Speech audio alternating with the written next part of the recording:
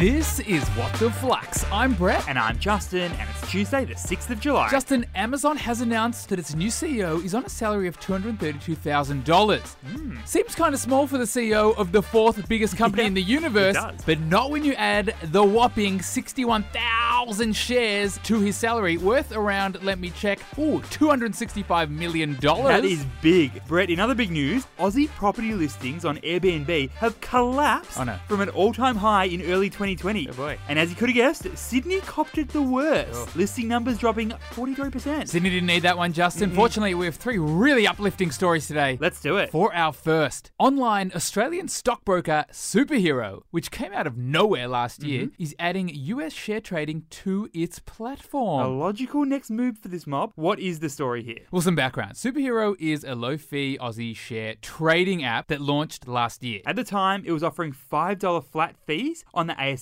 stock trading. And its aggressive marketing has seen it acquire 80,000 customers. It's, wait, just a CommSec one? That was pretty good. Very cute. And it's got plans to release a superannuation product later this year. But, Brett, on the 4th of July, which is US Independence Day, Superhero announced it's upping its game and it's going to start offering US shares as well. They're certainly not the first to do it in Australia, Justin, but competition is well and truly heating up.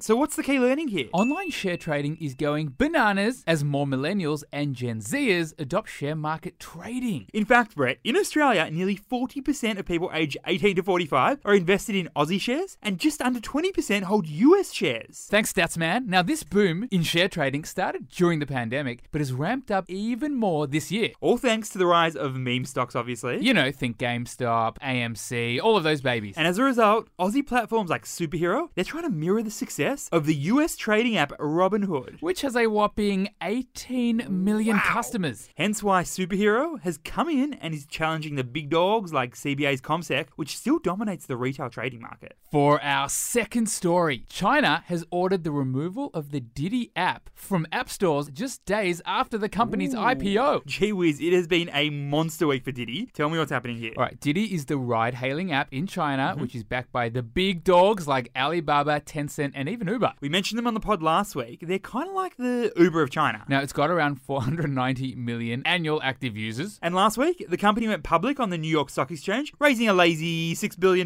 Taking its total valuation to $91 billion. But Brett, here's where it gets juicy, because days later, China banned the Didi app from the app stores. That's because authorities say that Didi has been illegally collecting and using customers' personal data. Ooh, so what's the key learning here? The Chinese government has been cracking down on the big tech companies in China lately for a few reasons. Talk me through them. Well, we're talking anti-competitive behavior. We're talking privacy. We're also talking data security. Basically so China could, quote, protect the safety of citizens and national security. Oh, and remember when people thought Alibaba's founder Jack Ma went missing? No one saw him for months after the Chinese government cracked down on his company Alibaba and Ant Group. The thing is, Justin, experts reckon this regulatory scrutiny could last for a few years. Which in turn has investors steering clear of the big tech stocks in China. For our third and final story, Australian life insurance companies are preparing for a $1.5 billion hit after lockdown. That is a lot of cash for claims, Brett.